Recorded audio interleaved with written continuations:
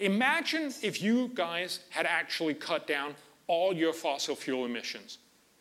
Not a car anywhere, not a power plant anywhere, not very much food. A lot of what we're doing here today would be impossible.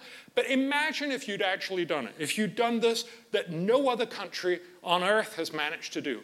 Imagine you'd done it already in 2012 when the first carbon tax was proposed. Imagine you were the country that had led the world, cut all carbon emissions in 2012. You'd cut it also in 2013, 2014, up to 2020, 2021, 2022, all the way to 2100. There's a lot of years, lots of effort. It would have a huge cost, but you'd really have done something for the climate. What would have been the impact on the area burned?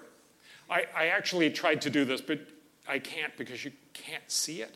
I can't make the graph. I can't make this thin enough so you could actually see it. But let me just tell you, right now, we expect that we'll get 6% by the end of the century. If Australia had gone carbon neutral in 2012, and every year since, the biggest achievement of any nation ever, anywhere, instead of 6%, you would have reached, by 2100, 5.997%. Congratulations. You have just spent an enormous amount of resources to achieve absolutely nothing. That's not the way, I think, to honor the people who perished and who have had terrible tragedies from the bushfires this year. We are not likely to honor them well by saying we want to help them by making incredibly expensive policies that will have absolutely no impact next year, absolutely no impact in a decade, absolutely no impact by 2050, and absolutely no impact in 100 years. That seems like almost the opposite of trying to honor them. So I would argue, if we want to have this conversation, we need to know this. We need to have the facts, and we need to have this conversation. Look, global warming is real, but many of the things you hear are dramatically exaggerated. So why is it we get it so wrong on global warming? I would argue to a very large extent it's because we miss adaptation. So look, how many people die every year from global warming? We have good data for this. I'm going to show you how many people die every year over the last 100 years. If you look at, and if you listen to the media debate, you'd imagine that this graph would be going like this, right? More and more people are dying. Actually, you'd be phenomenally wrong. This is what has happened with climate deaths. So floods, drought, storms, wildfire, and extreme temperatures since the 1920s have dropped from about 500,000 people every year to now around 18,000 people. Over the last 100 years, we have seen a civilization that has gone from 500,000 people die every year to 18,000 every year. That's a reduction of 96%. Remember, at the same time, we've quadrupled global population. So what actually has happened is, per person, we've reduced risks by 99%. This has almost nothing or nothing to do with climate. This has everything to do with the fact that we've become much richer, much better able to tackle climate and other problems. But this also shows that this is not the end of the world. When Guterres is telling us, oh no, we're all going to die. No, that's actually not what the data tells us. Fewer and fewer people are going to die. This does not mean that if we tackle global warming, maybe even fewer people would die. That's a good point. We can still do good with climate, but this is not an existential crisis that we're battling our way out of. Let me show you another graph. This is an obvious argument of saying, as temperatures rise, sea levels are going to rise. As sea levels rise, more people are going to get flooded. That sounds pretty simple, and that's certainly what a lot of people say. Let's just look at the facts. Right now, or actually in 2000, these are models, because we don't actually have good evidence for this for globally. There's very, very hard to get the right numbers. So these are based on 9 different models. They're all international periods. So these are the best numbers that we have. We estimate that about 3.4 million people get flooded every year. It has a cost of $11 billion. I should just say all of these numbers are US dollars. We also have a cost of about $13 billion of dike cost, and that means the total cost of global flooding is 0.05% of GDP. That's a problem. Remember, that means it's also a very small part of the global economy. What will happen in a world where we have worst-case warming, the highest population, and the highest GDP growth? In that worst-case world of warming, if we don't do anything, what will happen? Well, not surprisingly, as temperatures rise and as sea level rise, we're going to see more and more people being drowned almost, right? We'll have 187 million people flooded.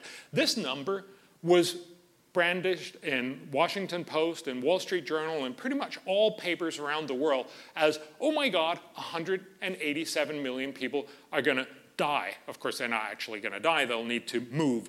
But still, you'll be very, very silly to be standing there for 80 years and watch the waves lap up over your feet and say, ooh, if I don't move in 80 years, I'm going to drown. But if we have this no adaptation, 187 million people are going to get flooded. This will cost us $55 trillion every year. That's a huge cost. We'll be paying $24 billion in dike cost. That means the total cost, because we'll be much richer by 2100, is 5.3% of GDP. That's a huge cost.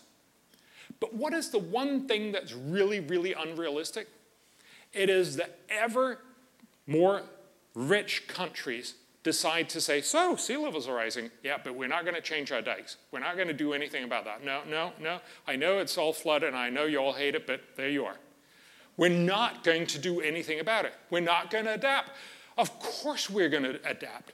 I mean, Holland did this 100 years ago, right? We know how to adapt to sea level rise. We know how to do that almost everywhere. If we assume that all nations are instead going to do what is economically efficient adaptation, here's what's happening.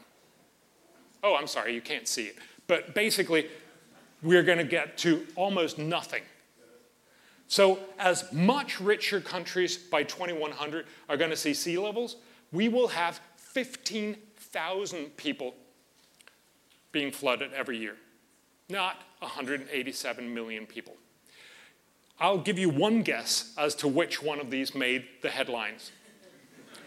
It was the 187, and this happens all the time. This is a model that has been replicated many, many times. It always gives the 187 million, and it's been brandished at least since 2011. You always hear the 187 million. You never hear that the realistic outcome is 15,000. Now, there will be higher costs, absolutely, mostly because we actually have a lot more stuff to get damaged. There will be much higher dike costs because we actually have to keep increasing. We have to repair them much more. But notice the total cost of GDP will go down, not up. We today spend 0.05% of our GDP. In 2100, with worst case warming, we're actually going to be spending less, not more. How's that possible? It is because when you're richer, you're much better able to deal with problems. Not all kinds of problems, but also flooding. That's the simple point, and we keep forgetting this. This is, of course, why if you ask what's the total global cost of climate damages, we only have good numbers since 1990. It's not that they're going up. It's that they're going down. It used to be that costs were about 0.26% of GDP. Now it's down to 0.18% of GDP. I don't think any of us feel that this is what we hear in the newspapers. Today, again, or this year again, climate costs went down. That's not what we hear, but that's what the facts tell us. Again, we need to understand that we're being told one part of the equation. Oh my God, it cost this many billions. Yes, it did, but we were also much richer, and actually, in total, we saw less damage, not more. Why is it then that we don't just say, all right, maybe Bjorn is right. Maybe global warming is not that big of a problem, but still, it's a sizable issue. Why don't we just get rid of fossil fuels? Well, remember that we don't burn fossil fuels to annoy Al Gore, right? We do it because it basically powers everything we like about civilization. So look at this. This is the history of renewables in a very quick version, right?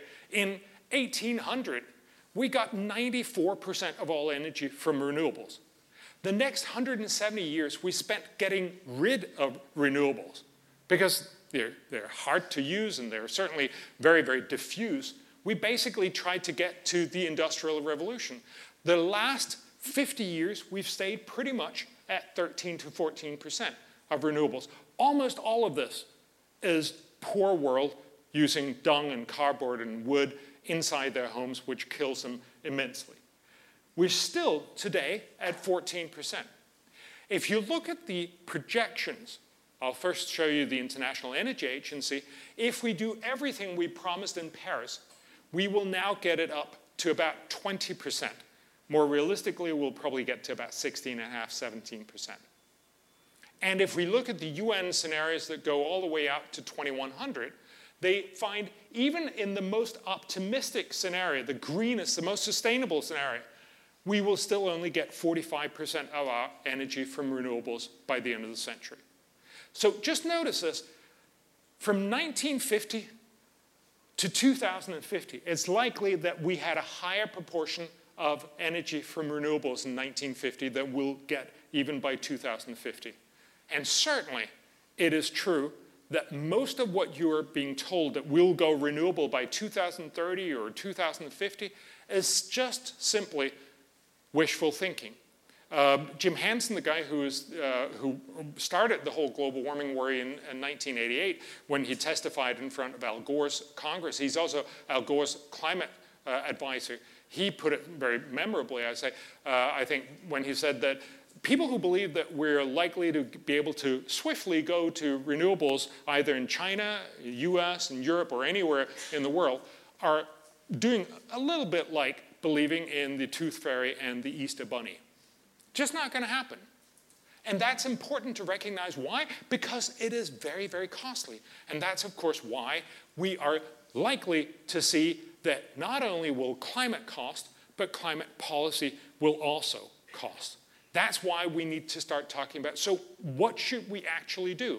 Well, this is from the UN Climate Panel report, and this has been updated by Nordhaus, who is the only economist in the world to have gotten the Nobel Prize in climate economics. These are all the studies. Out here is the temperature increase, so 0, 2, 4, up to 10 degrees. And here is the impact on the global economy. So basically, these are all studies. The bigger circles are better studies, if you will, newer studies typically.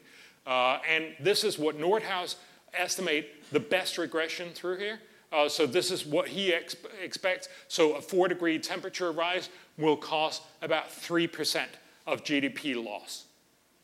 This is a problem, by no means the end of the world. He also actually adds 25% because it's unlikely that we have estimated all negative impacts. So this is actually what I'm going to be showing you when we do the cost-benefit analysis for climate policies. So he has already looked at this. We know what the cost is. This is why when Guterres come out and say this could be the most dangerous thing for the global economy, no. By the end of the century, we're likely to see 3.5% damages. That's certainly something we'd like to avoid. But we've got to ask, how much will climate policies cost? So this is Nordhaus, again, the world's only climate economist who got the Nobel Prize. This is his model, but there's lots of other models that essentially show about the same. So if we don't do anything, we're likely by the end of the century to see 4.1 degree temperature rise. How much will that cost? Well, his policy shows that. It's about $140 trillion. This is actually the average of the cost over the next 5 centuries. So $140 trillion. If we get to 3.75 degrees, it'll cost a little less. If we get to 3 degrees, 2.5 degrees, actually he finds that we can't get to 2 degrees. It's just physically impossible, but that hasn't stopped the politicians from promising. But let's just get to the very lowest that he believes you can get, 2.15 degrees. Obviously, the lowest damage impact, which is just $40 trillion. So this is the picture that we're typically being presented with, not nearly as clearly, but certainly if we don't do anything, lots of cost. If we do something, much lower cost. This would seem to indicate we should just go for the lowest, right? I mean, clearly this is better than this. It's not really rocket science, right? Let's get the lowest cost because this is obviously preferable. But it forgets that there's also a cost to the policy. So let me just show you the climate policy cost. Now, I'm first going to show you what's the cost of the no policy. Oh, nothing, right? There's obviously no policy cost if we don't do anything. If we do a little bit, if we go for the 3.75, and remember, this is assuming that all nations, slightly incompetently, that's what we've seen in the past, try to do the best policies to get to 3.75. Then the cost is about, I can't really see that. I know that. That's $25 trillion, right? 3 degrees, it's about $100 trillion. 2.5 degrees, it's a little more than $250 trillion. And if you go for the lowest one, it costs $350 trillion. The point is, you have to pay both. You both have to pay the cost from climate. We have to do that. But you also have to pay the cost for the climate policy. So you have to add the two. So here are the costs that I just showed you. These are the climate costs. But then we have to add the climate policy cost. On the first one, we add 0. On the next one, we add the 20. On the third one, we add the 100. And then we add more and more. What is the best climate policy here? Yes, it's this one, right? The 3.75. This is what he got the Nobel Prize for. You don't have to do more than this and then you get a Nobel Prize, right? But there's a little bit more stuff behind this, right? But the fundamental point here is this is not rocket science. Why is it we can't have this as our conversation on what should we be doing? The fundamental point here is to say you both have to pay the cost of actual policies and you have to pay the cost of climate. You have to pay both. Let's make sure we leave the world with the least cost. That turns out to be 3.75 degrees. That is a lot less ambitious than what most climate activists will tell you. They will say, we should go for this. But that's because they only think about the climate cost. What we need to get into the conversation is what is the realistic climate policy cost as well. So, I'll just show you this in a different way. This is the total welfare of the world over the next 5 centuries. Only economists do that, right? But if you want to buy the 21st, 22nd, 23rd, 24th, and 25th century, you have to pay about $4,500 trillion. So any takers? But anyway, so this is just simply to make this very clear. Most of this is going to go to welfare. If we don't do anything up here, no policy, we'll have a climate and climate policy loss of 3%. This is the 3% that didn't go for human welfare. Part of it was, all of it, sorry, was from climate loss. We had more hurricanes, we had worse weather in many ways. It cost us about 3% of our GDP. That's a big problem, but still we had 97% left over, right? If we do the smart policy, that's this one, we can actually achieve 2.6% of climate and climate policy loss. That means we have 97.4% left over for humanity. And as you can see down here, we have more and more loss here and less welfare. This, I think, is the most important point. If we do climate right, we can actually add 0.4% of global welfare to humanity over the next 5 centuries. I want to be part of that movement that makes sure we leave an extra 0.4% to humanity. That's great. But if we do this badly, we can easily end up costing humanity 5% or more. The reality here is we can do a little good and we can do a lot of bad. Let's make sure we're not the guys who ended up doing a lot of bad but did a little good. That's what we need to do. And that's what he basically tells us in Nordhaus. How do you do that? So fundamentally, the policies that we've tried to do so far don't work for a lot of different reasons. The Paris Agreement, done almost nothing. It's very costly. Notice the UNFCCC, so the guys who actually organized the Paris Agreement, they say that the total impact of the Paris Agreement is to cut 63.5 gigatons of CO2 by 2030. For most people, this means absolutely nothing. But if you translate it into temperature, it's the equivalent of reducing temperature by the end of the century by 0.029 degrees centigrade. So instead of seeing 4.1 degrees, we're going to see an amazing reduction down to 4.071 degrees. Congratulations, world. So when people tell you the Paris Agreement is this magnificent creature that will safeguard all of humanity, no, it's not. It'll do a tiny, trivial bit by the end of the century, and the cost will be somewhere between $1 and $2 trillion a year.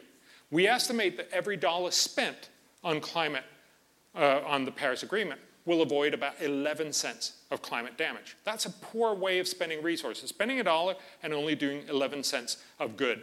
If we do Paris for the rest of the century, it will reduce temperatures by the end of the century by 0.17 degrees. And it will cost us somewhere between $60 and $120 trillion in cost. Also, we're not doing anything. The UNEP, the environmental program from the UN, actually, and very surprisingly, called the 2010s a decade lost. They told us that the emissions that they have seen over the 2010s look almost exactly at the level of emissions projected for 2020 under the business as usual or no policy scenario. So basically, we can't tell the difference between the scenario where nobody did anything and reality. That should make us pause a little bit. So we have tried for 3 decades to make climate policy, and we've managed to do virtually nothing. If I'll just show you very quickly, up here, these are some of the policies that we can do. The EU 2020 policy is one of the best studied policies. That's what Europe has promised to do by 2020. The total cost is about $400 billion a year, US billion dollars. It'll have virtually no impact. We estimate the total benefit will be about 3 cents back on every dollar. The Paris Agreement, as I just mentioned, will deliver $11 back on the dollar.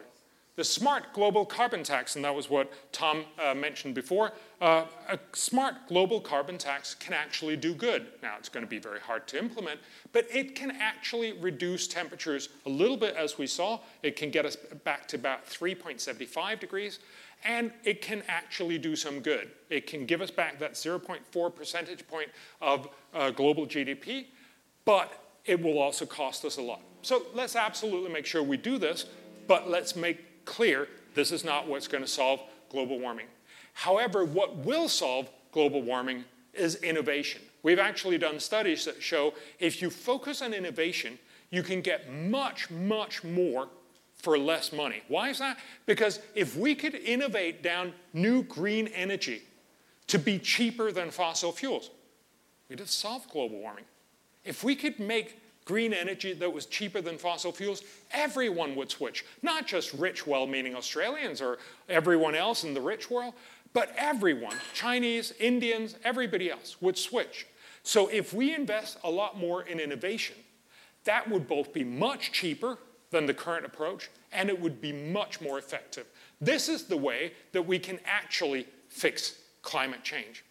I have a whole other bit on what are the smart things for the world, but I think I'm over time, ain't I? So I should probably just stop here. So fundamentally, look, global warming is real, but you're often being sold it's a lot worse, and we actually don't have good data for that. And you're being told that the way to fix, for instance, bushfires and many other things is by cutting carbon emissions. It'll actually probably be one of the least effective ways to help the future. If we want to do smart, absolutely, let's have a carbon tax. By far, invest in green energy R&D, because we know that that is the way that we can actually solve global warming. But also, let's just remember, the best outcome we can get for global warming is that we manage to make humanity 0.4% richer over the next 5 centuries. That's good. But if we don't get it right, we can end up making 5 or even more % less well off. That's terrible. So we really have to be careful, and we are not right now on climate change, and I think that's why we need to have this conversation. I'm really happy you're here, so I'm looking very much forward to having this conversation with you. Thank you. Okay, yeah, that's fine. We'll take some questions Thank you. We'll take some questions very soon. But look, I just want to talk about that graph that was astonishing about the bushfires in Australia since the early 1900s, because the overwhelming conventional wisdom in the media has been that the scope and the intensity of these bushfires, which started in Queensland in September, were relatively early, ripping through Victoria and New South Wales in December and January. And then of course we had the smoky towns, and especially Sydney and in Melbourne. These were unprecedented, and it's not a view you'll just hear at The Guardian and the ABC and the Sydney Morning Herald, but also the Financial Review. Why are they wrong? Well, so they're not wrong in that they're unprecedented, certainly for New South Wales. As I understand, it's never burnt more in recorded history. And in Victoria, it's a long time ago since it burnt this much. So they're unprecedented in some ways. They're certainly dangerous because they've happened where a lot of people live. So they're different. But again, if you want to paint this as a climate issue, you have to accept that the climate models tell us that almost all vegetation shapes, not the tropical savanna up in the north, and I've also done the same numbers and they show the same thing. But fundamentally, it has burned a lot less in many other places. This doesn't matter so much for humans because it's mostly not burnt where nobody's there, so nobody really cares whether it burns or not. But it matters if you're going to paint this as global warming. And of course, the real point here is to say, even if you did a lot of climate policy, you'd have almost no impact. Yeah. And you're not alone here. CIS is bringing out Bjorn Lomborg, the distinguished Swedish intellectual, later this year, and he makes the point that, among other things, that we had just as many extreme weather events in the past, but more people died from those extreme weather events than they do today. And if you look at these fires, terrible as they are, 40, 50 people, it's still a significant drop-off from the bushfires 10 years ago in Victoria, Ash Wednesday in 1983. But look, the Prime Minister's feeling the heat, no pun intended. This is what Phil Curry says in the Financial Review.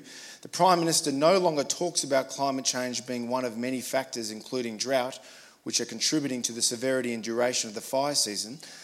Mr Morrison now claims clearly the fires are a product of climate change and no longer claims drought to be an unrelated factor. Curry goes on to say, in mapping a path driven by technology and market forces towards clean and reliable energy, your line, Morrison said we could not continue to rely on sweating old coal-fired power plants and stations, and that the slightly cleaner gas must be the transition fuel until really clean sources of energy are reliable enough. Bjorn Lomborg. Well, so there's a number of things going on here.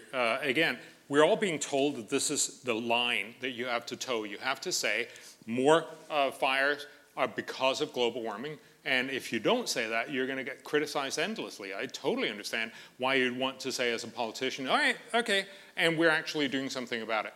But the fundamental fact remains that we cannot see the impact from global warming on fires now. Actually, a very influential review that was just published like 3 months ago across all fire knowledge says that in Australia, we won't be able to tell that there is an impact from global warming before the 2030s or 2040s. We're not there yet.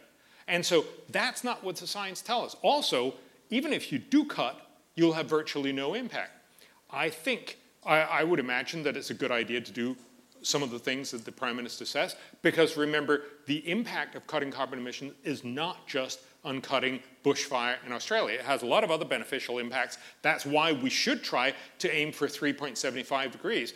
But it is not the arguments that he was making, and certainly not the argument that we're making to the Australian people, telling them, look, if we cut carbon emissions, we're all going to be fine and there's going to be no bushfire. That's just simply wrong to make that argument, and quite frankly, dangerous. And we should stress that one of the reasons why he won the 2019 election was that he carried Queensland, and one of the reasons why he carried Queensland was on this very issue of coal. Now, your central argument has long been that why spend so much tax dollars on fighting global warming when there are more pressing problems around the world that we should be focused on. Many climate scientists say that the worst effects of climate change are likely to be in Asia and Africa, especially among the poorer people. How would you respond to that? Well, that's absolutely true. Look, global warming harms the poor the most. Actually, most problems harm the poor the most. So clearly, global warming will harm the poor the most for a number of different reasons, but also typically because poor live where it's already pretty down hot. So if it gets worse, hotter, it will actually be an extra stressor. But again, the question is, how do you actually help people who are suffering from many different things, but mostly from poverty? Do you help them by cutting carbon emissions, or do you help them by getting them out of poverty? And the simple answer is, you help them so much more getting out of poverty. So I don't know if you guys remember, there was a hurricane back in 2013 in Haiyan in the Philippines. It happened just when there was a big UN climate meeting. So a lot of people said, see, we got to do something for these poor people in the Philippines. We got to stop using our car, cut a ton of carbon emissions. There's something phenomenally absurd about saying, I'm going to help those poor people in the Philippines. I'm going to not drive my car tomorrow. That's really going to help them. No, it's not. If you want to help them, these people live under corrugated roofs in terrible conditions. If you help them get out of poverty, not only would it have immense benefits for their health and their poverty and their kids' education and many other things, but they'd also become much more resilient and much more able to handle the hurricanes that have always traveled over that path. Now, they may be slightly stronger in 100 years, but if they're also 20 or 30 or 40 times richer, they will be much more thankful that you actually help them escape poverty. But your critics would respond and say that global warming will hurt the broader effort to produce sustainable development.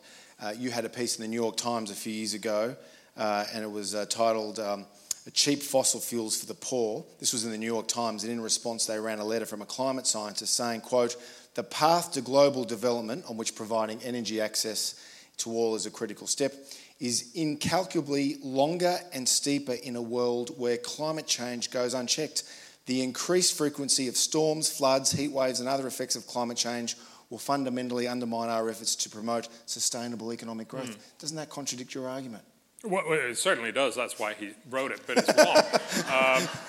So there's a number of things here we have to remember. One is that a lot of people will sort of assume that the alternative is that we actually managed to do everything, all the most well-meaning people say. I just showed you that for the last 30 years, for the last 3 decades, people have claimed this is the biggest problem in the world, we should do everything at it, and we have not seen any change. The UN can't tell the difference between what we promised, a world where we didn't do anything, and the current world. So we're not actually fixing global warming. I'm suggesting something that would actually fix global warming, but much more smartly because it's much cheaper and much more likely to be effective. But the second thing is, so a lot of people, well-meaning people in the first world will tell us, no, you got to transition to solar panels. We actually did a study for Bangladesh when we were advising the Bangladeshi government. Look, this is a very poor country, and they have lots of lack of energy access. So they're thinking about putting up a lot more coal-fired power plants. If they do that, it will cost about $500 million in climate damages. That's real. Those are real costs. But it will also generate, and this is models from UC Berkeley, it'll generate benefits worth about $250 billion. It'll actually make every Bangladeshi about 16% richer by 2030. Do you think they want that? Yes, they definitely want that. And there's something incredibly hypocritical, almost colonialist, about saying, I'm sorry, you have to forego this incredible benefit to avoid this rather small climate problem. Now, Al Gore did that after we'd done the study. He basically told Sheikh Hasina, who's the prime minister of Bangladesh, he told, you can't build those power plants. She said, what the, she didn't, she put it nicer. But she basically said, what are you going to do? We want to lift our people out of poverty. Are you going to tell them that they can't come out of poverty? So the fundamental point here is to recognize, do we want to make people poor, but slightly less badly off in 2100? Or do we want to make them much, much better off, make their kids much better off, have much better opportunities in almost any ways, and also fix climate change, but smartly. I would argue the latter, and I think most people seem to be suggesting, no, we should go down the path of the former. You know, Bjorn, in late 2015, on the eve of the Paris climate talks, I debated a lady named Naomi Klein, a climate enthusiast from Canada. Yep. I was at the Opera House, and her argument was we need to get rid of capitalism to decarbonise the global economy. And my point, and of course you had the audience in the tip of a hand, palm of a hand, and I made the point that if you do that, you're going to really hurt efforts by developing nations' leaders to reduce poverty and grow their economy. And the cheapest way of doing that for the foreseeable future is on the back of carbon energy. And I got roundly booed for that, but that's essentially your argument. But your critics would come back to you and say, Tim Flannery, for example, he told Tony Jones from the ABC's Late Line that if we want to divert dollars away from programs to help the poor, why do it on climate change? Why not do it, say, for the military? This was Flannery's argument. Oh, and I'm all for that. Try and convince Trump to reduce the military budget. Absolutely. I'd love to see that. But it doesn't take away from the fact that military budgets are not normally seen. I actually think Americans think that, but that's not true. It's not normally seen as a way to do good in the world, right? You don't have an Australian military because you want to help the world. You have an Australian military because you want to help Australia. Just like you have a lot of hospitals in Australia because you want to help Australians. You have a lot of spending in Australia for Australians, and Americans for Americans, and Danes for Danes, and so on. But then we have some money that we spend on trying to do good for the world. This is development money. It's also climate money. Remember, any ton cut here in Australia will not mostly help Australians. It'll help everyone else. It's mostly a do-good effort. You're trying to say, look, we're going to take some cost here in Australia, but we'll deliver some benefits in terms of less climate damage in the future for the world. So I think Tim Flannery is very wrong, and he knows this because we've talked about it. But, that doesn't mean he won't say it again. But fundamentally, it is not the correct comparison to say, oh, you should take the money from military. Of course, if you can, brilliant. But the point is, we're spending money on trying to help the world with climate, with peacekeeping forces, with research into obscure tropical diseases, and with our development aid. This is money that we spend ostensibly to try to make the world a better place. I want to ask, why don't we spend it where it would do the most good rather than where it would do the least good? Okay, but on that note, though, the international business climate does appear to be changing. The World Bank and others are moving public finance away from coal-fired power, although it must be stressed that the China-led Asian Infrastructure and Investment Bank is supporting coal-fired power plants, particularly in Southeast Asia. Big investors, meanwhile, are highlighting their exit from coal, and the EU is considering a carbon border tax on countries such as Australia if we don't have a pricing mechanism put in place. So given all of that, does that put you on the back foot? Well, being right doesn't put you on the back foot. It means that there's certainly a big, strong argument against being smart. We seem to have decided, no, let's just be idiots in climate. And hey, I mean, if we want to do that, that's our democratic right. And this conversation and many others like this is simply about trying to say, could we be a little less dumb about this? So when you say, for instance, we've got to stop funding coal-fired power plants. Sure, the best way to do that is to make other technologies cheaper. If solar was cheaper than coal, and look, for India, some places it is, and they will be buying more solar. But to the extent that coal is still much cheaper for many places, it's really, really hard to tell these people to say, no, I'm sorry, you can't have that. You got to go with the more expensive and less reliable approach. So my point is not to say, first of all, I don't own shares in any coal companies, and we don't take money from fossil fuel companies. But fundamentally, the point is we need to get to a world where it is much cheaper to use renewables or green energy of some sort, rather than a world where we tell people you can't use what is cheapest. And so this is why we come back to saying we need to focus on innovation rather than just this what about command economy. say the European Union's ploy to impose a carbon border tax on countries that don't conform to their to Brussels' expectations? So for the American, how would a Donald Trump respond to that? I mean, aren't there unintended consequences I'm not sure of being morally knows. pure on punishing countries that don't toe Brussels' line on climate policy? There is an argument. So again, I support just like Nordhaus, the Nobel laureate in climate economics, that a carbon tax can be a smart way to allocate resources away. You know, fundamentally, there's an externality that is not priced in. A carbon tax can do that, and if you argue this smartly, you can actually also use the trade tool to get more buy-in globally. However, the benefit that you obtain is very small, and the risk that you essentially throw the baby out with bathwater is very, very high, that you end up stalling free trade instead. Free trade, remember, lifts many, many more people out of poverty, helps the world incredibly much more. And the kinds of things that the EU is proposing, while technically and very, very well done, could potentially be good, is likely to, you can very easily imagine some French farmers saying, didn't they actually put a little more CO2 in that? And basically saying, could you raise the tax so they're not going to compete with us? And it's not because French farmers are particularly bad. Everybody would like to do this. So essentially, that it's going to be used to reduce free trade and hence make the world a lot less rich. That would be terrible. Yeah. So I think there's a real risk that it'll end up being much worse than it's good. What about international agreements? You mentioned Rio, 1992, Kyoto in 97, which did not include the developing countries. Yes. Copenhagen in 2009, which completely failed. Kevin Rudd memorably blamed those rat effers from China. And then, of course, 2015, though, the Paris Climate Change Accords. Barack Obama, the president, said they were a historic breakthrough. Thomas Friedman, the Pulitzer Prize-winning columnist from the New York Times, said they were a big, big deal. Your argument is that Paris has failed. Why, when it was an international agreement that consisted of the developing countries?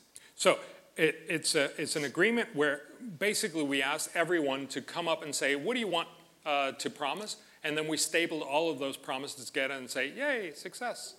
And that's, it's better than nothing. But there's two things. First of all, it'll cost a lot, mostly because a lot of rich countries have made absurdly expensive promises. Like $100 billion a year for the developing country from 2020 onwards, for example. My estimate says that it'll end up costing about $1 to $2 trillion per year. Oh, no, but wasn't this one of the commitments that the developing countries? Yes, we've also promised, I don't know if you remember, we promised all the developing countries to give them $100 billion a year by 2020. That's now. And of course, nobody has $100 billion, so we don't quite know how to do that.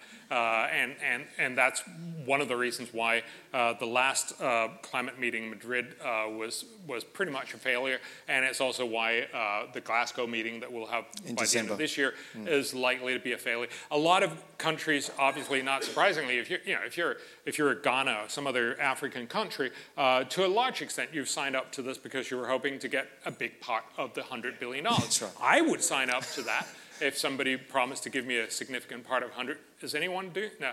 But anyway, but the reality, of course, is when they realize that they're not going to get it, a lot of people are going to step out. So fundamentally, Paris is a very ineffective treaty that will cost a lot and deliver very little. And remember also, most countries are not actually living up to it. So Grantham Institute, which is a very, very climate-focused institute, they actually did an analysis of all the 158 countries that have legally signed up to Paris, and they found that only 17 countries are so far actually living up to it. And remember, those 17 are not, the US and Australia and the EU or something. It's like places like Samoa and Algeria and other countries that didn't actually promise very much. So it's not legally binding, enforceable, or verifiable? No. Okay, now it's time for Q&A. And our first question, Emily, comes from Doug Bandow. Doug is our CIS scholar in residence for this year, 2020.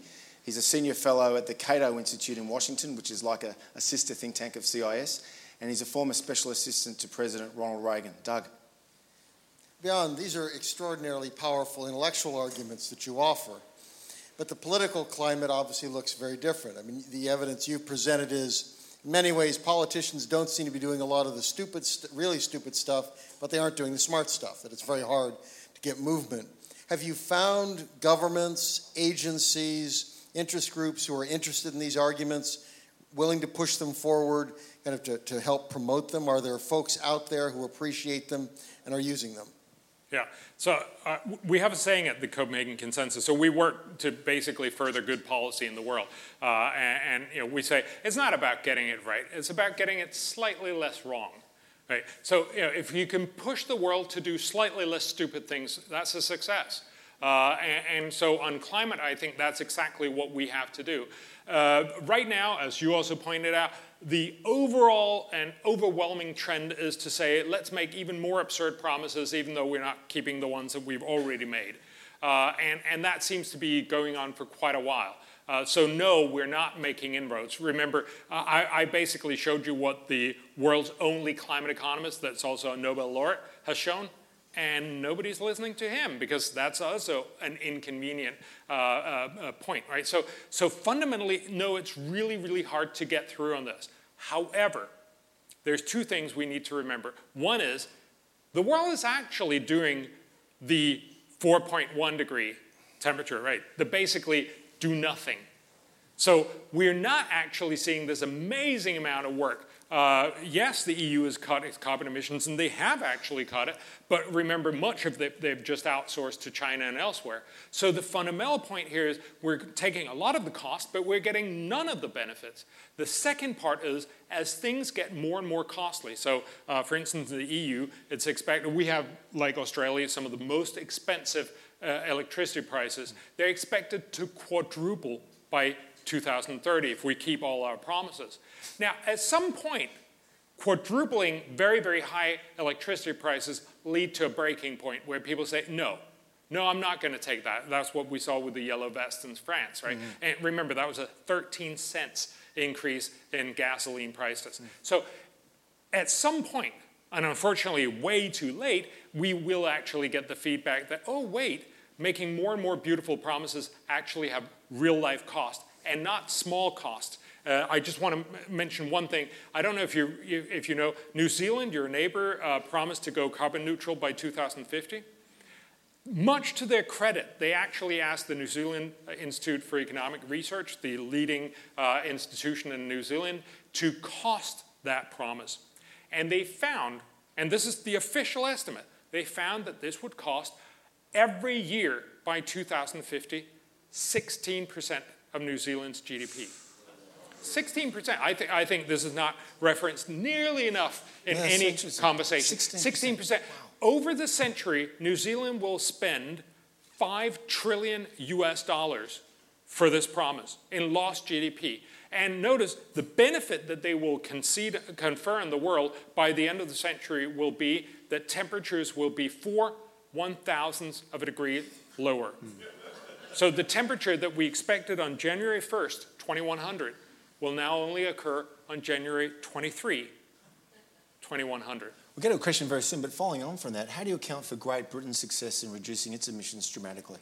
So a lot of people point out, look, Britain has done a lot, and they've totally cut their coal-fired power, and a lot of people believe that that's because of renewables. It's actually mostly not. It's because they've deindustrialized, and it's because they've dramatically hiked electricity and other energy prices. So demand has dropped dramatically, both because of the deindustrialization and because most people who are not rich can't afford it. So if you make people sufficiently poor, they'll stop using all that great energy, and then you can live up to your promises. But it doesn't make for a good nation, right? It doesn't make for a good life. Next question. Yeah, there's plenty of disagreement out there about the effect of carbon dioxide. As you know, to increase temperatures by 1 degree, the level of carbon dioxide has to increase by 100%.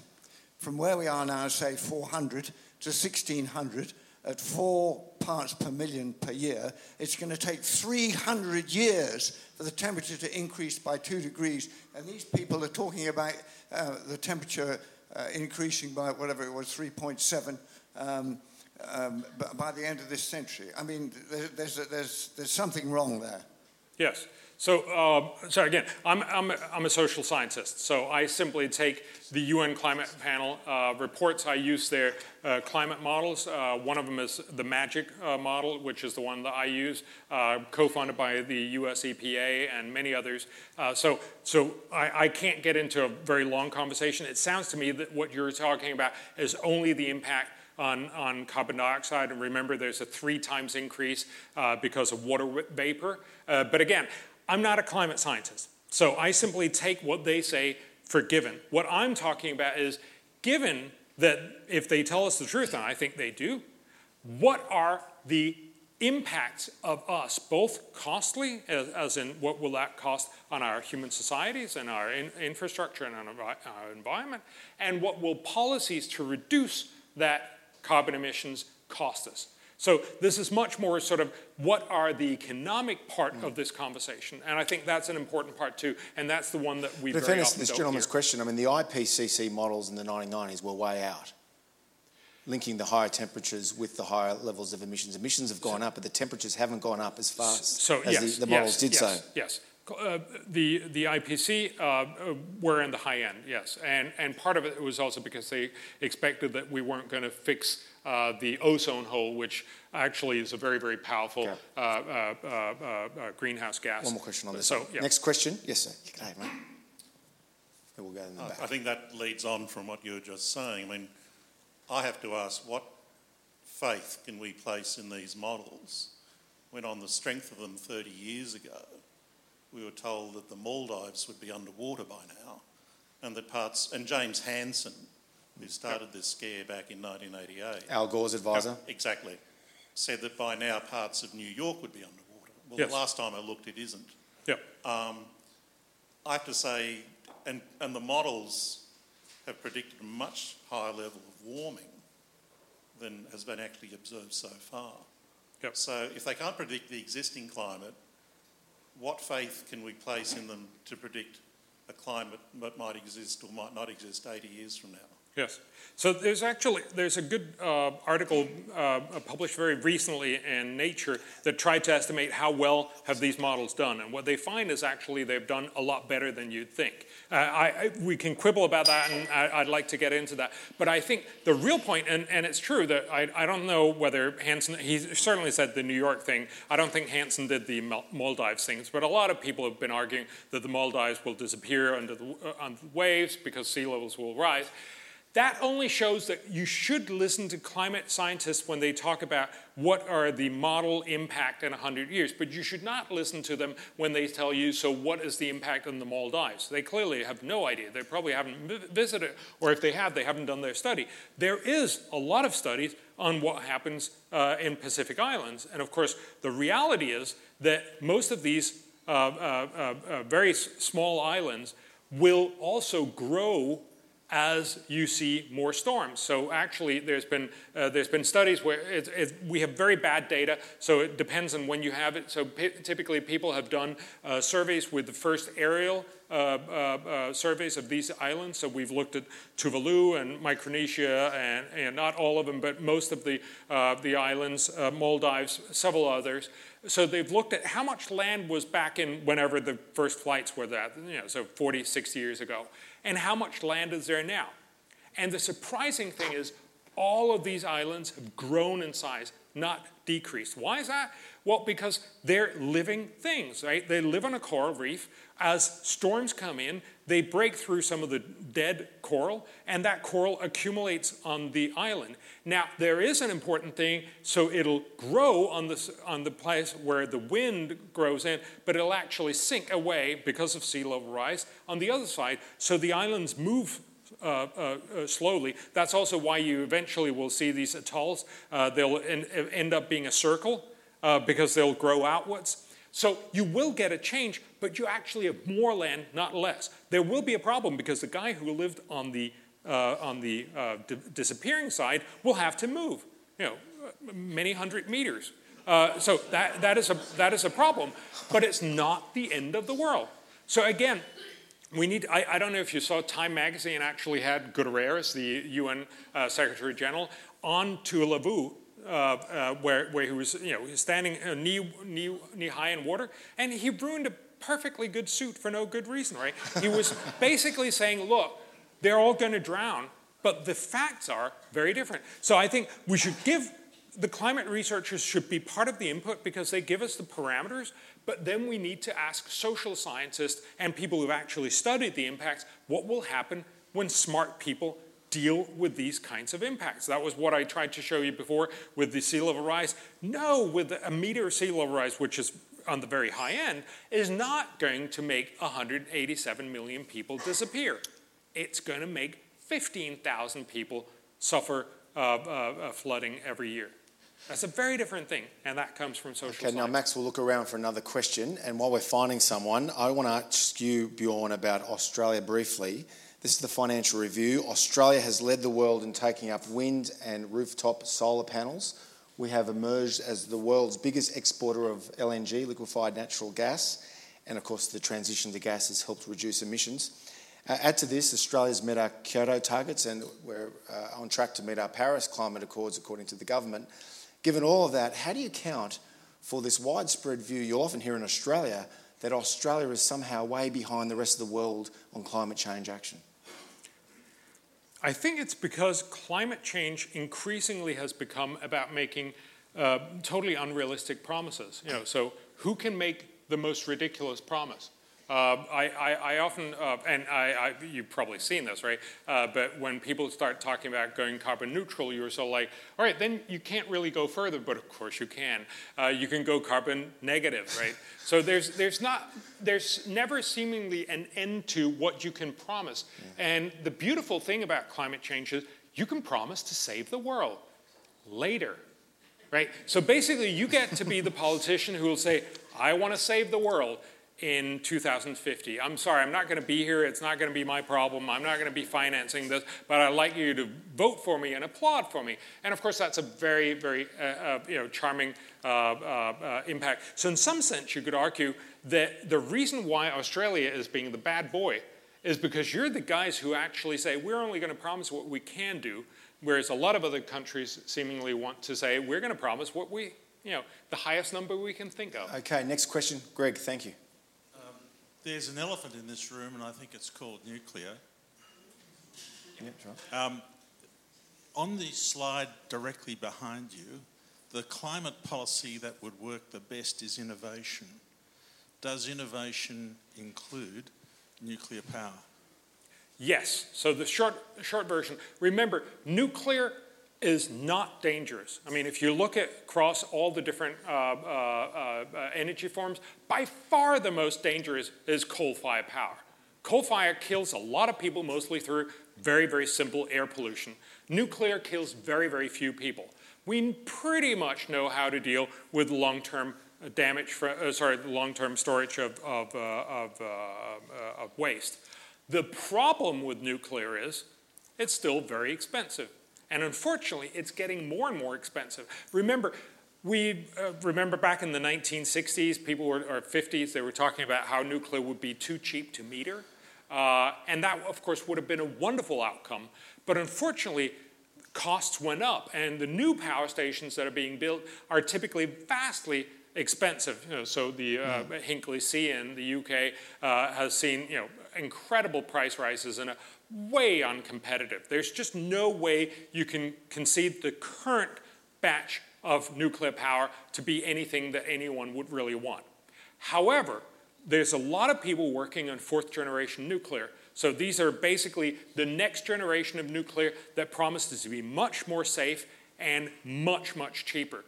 Now, I would love that to be the case. We should definitely invest in research on all of these different areas. I think there's a lot of promising opportunities, but I do want to point out the other three generations also told us they were going to be incredibly safe and very, very cheap, and that didn't turn out. So, it could be one of the solutions. The beauty of investing in green energy R&D is that you can afford to invest in pretty much everything because research and development is very, very cheap. Whereas supporting existing ineffective technology, which is what we almost invariably do when we put up more of the same solar panels and more of the same wind turbines, is expensive. Right now, we spend about this year, we'll spend $141 billion globally on subsidies for inefficient solar and wind. That's a bad deal. This year also, we'll spend about $16 billion on research on all green energy forms. That's backwards. What we should be spending is about $100 billion, but on green energy research and development, because we just need that one technology. And maybe it could be, the next generation nuclear power. Okay. Imagine if we could make fourth generation nuclear cost 1 cent per kilowatt hour. Not only would we fix global warming for everyone, but it would also be an amazing achievement to get a lot of cheap power to everyone on the planet. It would be an amazing achievement for humanity. But we're not there yet. We need to invest a lot more in research. Okay, next question, Greg. Trying to be shorter. Sorry, Fiona Ryan from Cairns. Could I ask you to stand up because I can't see? Have you come all the way from Cairns to be here tonight? Thanks. Well, I had other things to do, but... Well, more power to you. So we have a lot of, like when our boat operators, bank managers read in the New York Times that the barrier reef is dying, they have heart attacks, And, but I'm thinking, that's maybe a good idea. Innovation is a way to destroy the coal industry unless...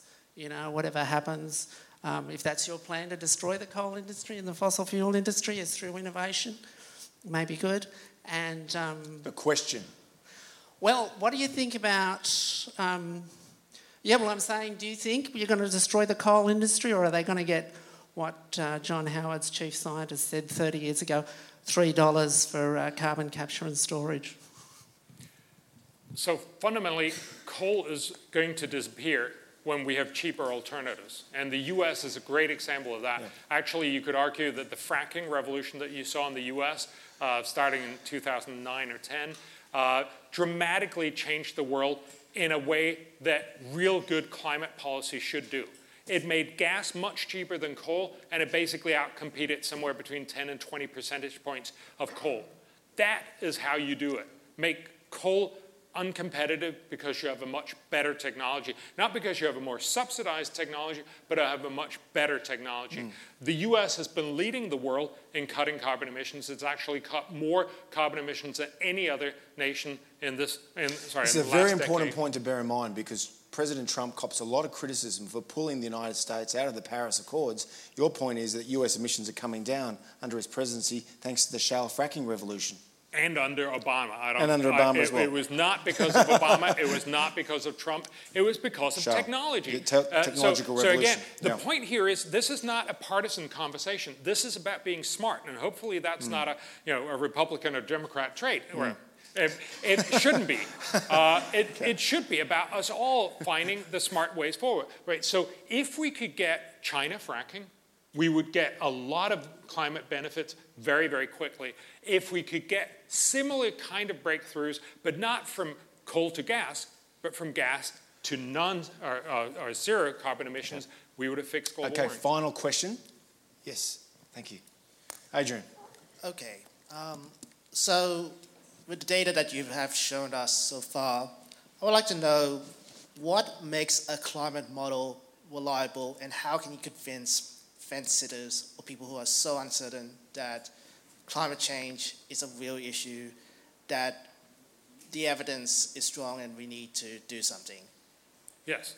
So I think there's a number of different steps to this. So as we talked about before, if you look at the climate models that we've done back from 1970s and 80s, if you actually adjust them to the inputs that were, so the actual emissions, they have done pretty well. They've not been amazing, but they've done pretty well. And I certainly think we can use them as a way to sort of guide what should we be doing. But I think crucially, and that's the argument that I've been trying to do tonight, that you can't just have this conversation as if climate scientist is the only word on this point. Partly because they just talk about the climate system, but the climate system interfaces with people. It interfaces with our economy. And that's where the real damage is going to happen. So you also got to look at the impact on the economy. Of course, you also need to know something about the Maldives. So you need a lot of other information. So we got to get away from this conversation where we only listen to climate scientists, because they will tell you, here's a problem, the right way to fix it is to cut carbon emissions. If we lived in a world where that had no other cost, that would be right. But we don't live in that world. We live in a world where it has real cost to cut carbon, and actually the impacts from climate change are much lower than you would normally think, because we adapt. And so you need to look at the real estimates from both sides, both the climate system and the economic system. That's what William Nordhaus has done. That's what he got the Nobel Prize from. And again, just so you don't think that this is just one crazy guy, right? I mean, he got the Nobel Prize, so he's probably not totally crazy. But a lot of people have been doing this work, and a lot of people are annoyed they didn't get the Nobel Prize. But the fundamental point here is lots of people have done a lot of these models, and they all show pretty much the same. You should do something, but not too much. Because if you do a little, you can actually make the world better. If you do a lot, which is what a lot of well-meaning people will say if they don't think too hard, they will say we should do everything, we should cut everything. You forget that there will also be real costs to cutting carbon emissions, and those costs will be much, much bigger. And that's why there's a real risk that we can get that 0.4% benefit if we do it really smartly, but we can very easily end up making the world about 5% worse off. But the fundamental point, and what I want you to take away, I know you want to wrap up, is just to remember that no matter how badly, how well we do this, global warming is not going to be the major part of the world. That was the point of the 97% of the world is going to be about happy children, getting education, getting good health care, being able to go on vacations, doing all kinds of other stuff. That's the welfare that matters. This is simply a question about, do we do a little good or a lot of bad? I personally think we should do a little good. Okay, Bjorn, thank you. Now it's time to call on my colleague and fellow CIS board member, Alison Watkins, to do the vote of thanks. Alison.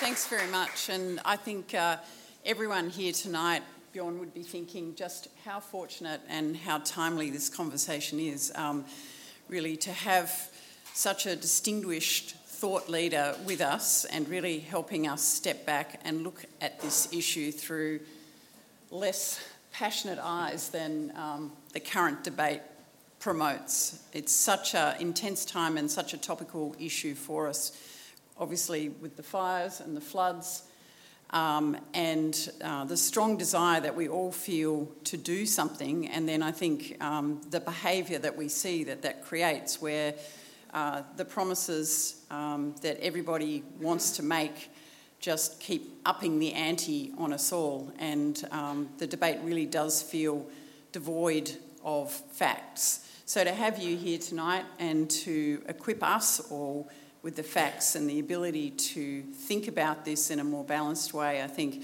it's just been an incredible, timely privilege for us all. So I think to really particularly put climate change in the context, the historical context, and really to be able to reflect and understand what we're seeing now actually is not a heightened level of climate change when you look at it across a period of time.